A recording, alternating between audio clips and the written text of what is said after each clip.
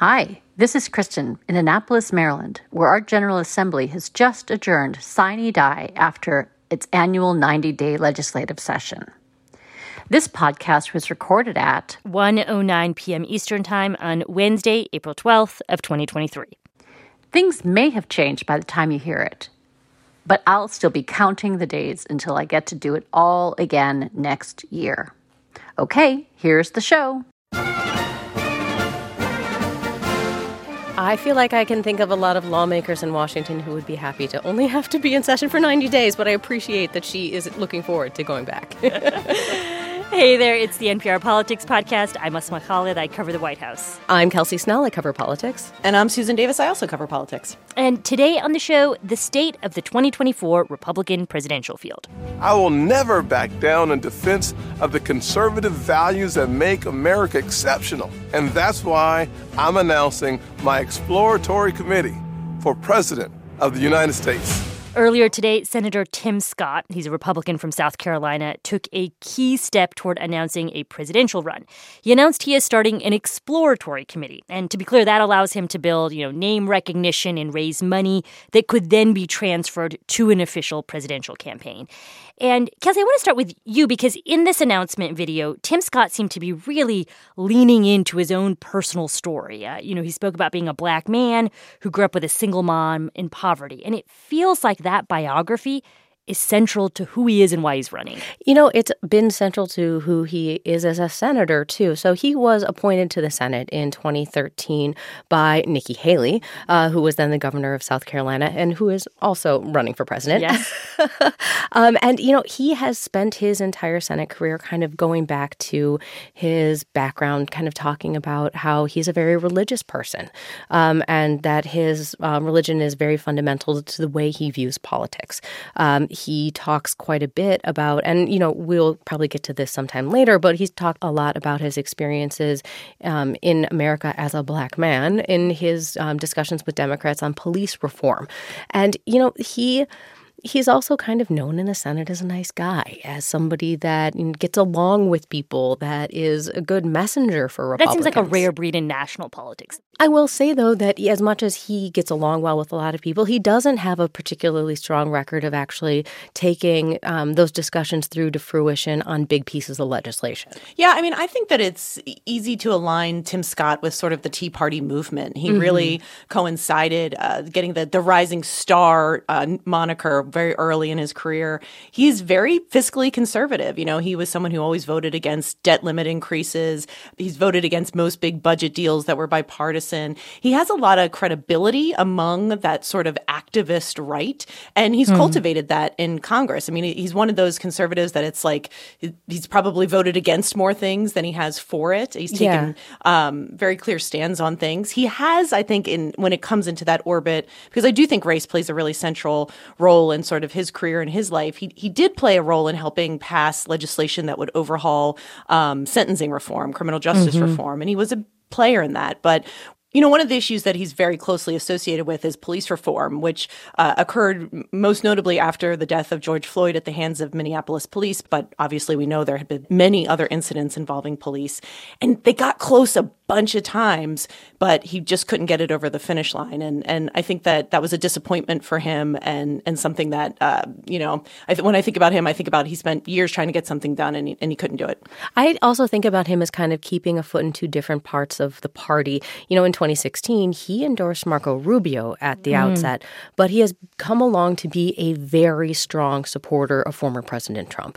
As Sue mentioned, he is partially of this Tea Party movement, but he is partially of, a movement of people who wanted to negotiate. There is tension there in his background. I don't know how you feel about that, Sue. I think that's right. He's also someone that has at times been an ally of Trump, but he's also not been afraid to criticize him. I think particularly after the racist events in Charlottesville and the way that then President Trump handled that event. Like Tim Scott very publicly criticized the president, said he shouldn't stoke any kind of racial resentment. Because there's so few black Republicans, I think that there's a lot of pressure on him to sort of speak on these issues. At times, he really seems to embrace it. He's had a couple of very memorable Senate floor speeches in which he talks about the racial profiling that he's received over the course of his life, that he's been pulled over more than a dozen times by police for what he saw as no cause. mean, he's lived that life, and he's also just a very conservative person. The thing that Kelsey said that I do think is worth dwelling on too is that temperament. Like, he is a nice guy. He's kind of really well liked among his colleagues. He's not sort of like a name caller, an aggressive guy. Yeah, and I think that matters in the context of running for president, because I actually think the Republican base has shown a lot of interest in people that are more aggressive and bombastic and stylistically like more willing to attack Democrats. And you see this obviously with Trump and with Florida Governor Ron DeSantis, who's another potential contender. And I'm genuinely curious if his style of politics is something that will have much of an appetite with a Republican Like, is there room for the nice guy yeah. who wants to have this optimistic message of America? Sure. Like, is there room for him in the current Republican Party? Yeah, and I think that that's something that is actually even tested in his time in the Senate, because there's tension within the Senate itself on that question in a pretty significant way right now. It's hard to exactly see where he fits into this growing field, because he is so different from the presentation that a lot of them are taking. So, Kelsey, earlier you mentioned the former governor of South Carolina, Nikki Haley, also hailing from the state of South Carolina, which means now Republicans have two prominent South Carolinians who are potentially running for president in the Republican primary. How do you interpret that? I mean, just sheer coincidence?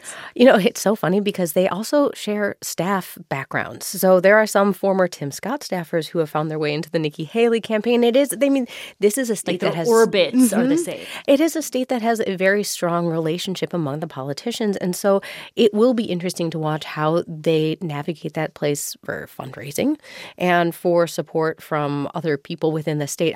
I'm not exactly sure how I read it at this moment, other than that they're both people who are trying to present a campaign of, moderate temperament in a moment that is not necessarily about moderate temperaments. And look, like, if you want to be president, you need a path. You have to win somewhere and somehow. There is still a very prescriptive way to be the nominee, and it involves early states and delegate counts. And South Carolina is one of the early three. And, not everyone that's ended up being a nominee has actually won their home state. But I think in the context of a Republican primary, South Carolina is still very important. And these two seem to have a natural base there. Obviously, they've both won there with very high margins.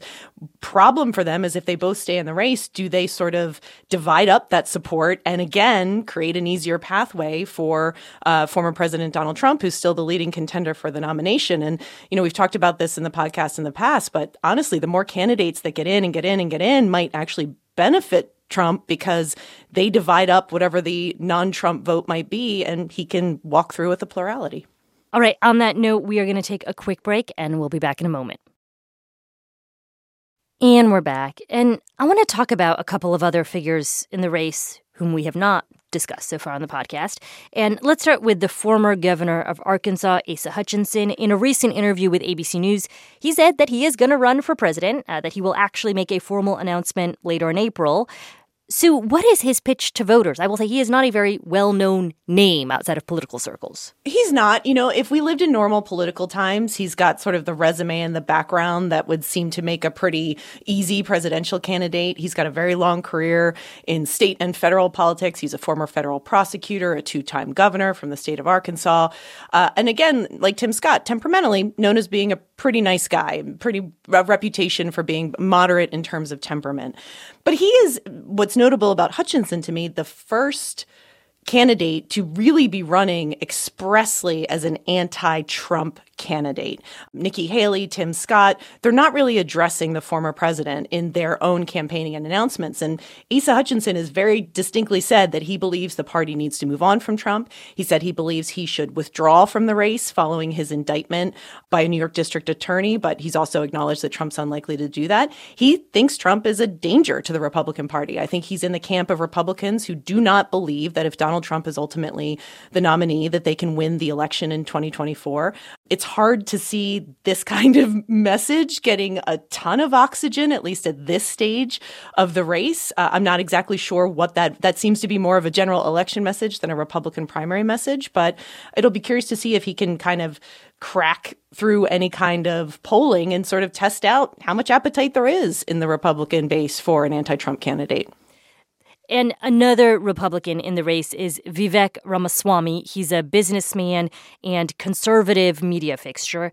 Kelsey, why does he say he's running? Well, first of all, we should say that this is the first time he's really entering into politics. And you said he's a businessman and he is willing to spend a lot of money. He has indicated that he is willing to spend his own money on this campaign. Which would be what? Millions. Okay. Is the suggestion of how much he's willing to put into this. He announced his intentions to run in an op-ed in the Wall Street Journal, which is a different approach than what we've seen from others. And he said he is running to forge, quote, an inspiring national identity that dilutes the woke agenda to irrelevance.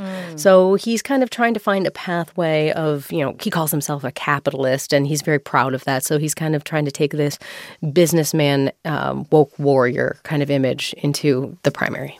He sort of has this very pro-capitalist libertarian bent to him. And he's sort of associated with the likes of people like Peter Thiel, J.D. Vance, who won the Senate race in Ohio, Blake Masters, who won in Arizona. Comes from a very sort of tech, entrepreneurial, very suspect of any kind of social justice policies. He also, to me, is kind of interesting, not only because he has the money to spend in this, but the kind of candidate that can actually sometimes catch a little fire in the internet age. He's very savvy online. He uses social media platforms really well. In some ways, I see sort of an echo of a candidate like Andrew Yang, who who ran for president in 2020 and obviously never really on the got Democratic far side. on the Democratic side. Never really got far in the primary, but did manage to sort of build up a brand and had a small following of like really passionate supporters. And I could see a candidate like Vivek Ramaswamy maybe enjoying a moment in the sun in this campaign. It's always hard to see people like this actually winning the nomination. And I would also, as someone who rode the Michael Bloomberg private jets covering his presidential race, you can have all the money in the world and it's not necessarily going to win you very many voters in a primary race. But he could make things interesting, especially if we ultimately get to the debate stage and he makes it onto the stage. So I want to ask you both about something which is just very obvious in looking at who has entered this field so far. So you've got, 5 prominent Republicans running for president. 3 of them are not white. And the reason I guess I'm mentioning this is because we hear so much about woke politics, anti-woke politics, culture war issues around race and gender and identity and all of that.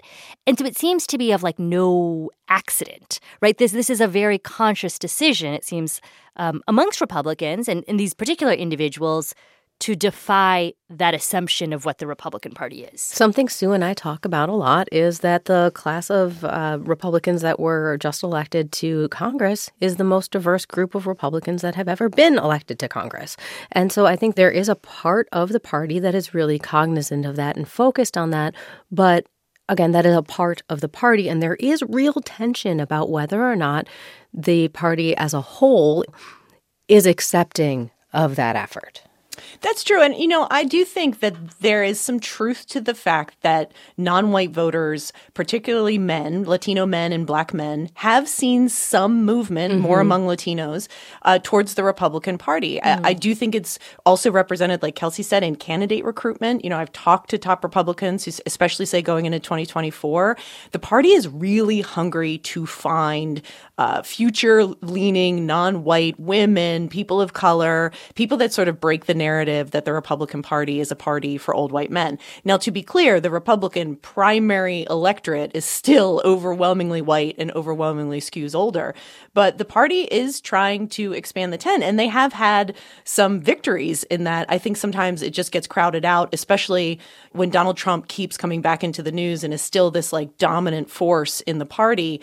It's hard to sort of focus on those gains when Trump always sort of seems to blot out the sun on that narrative.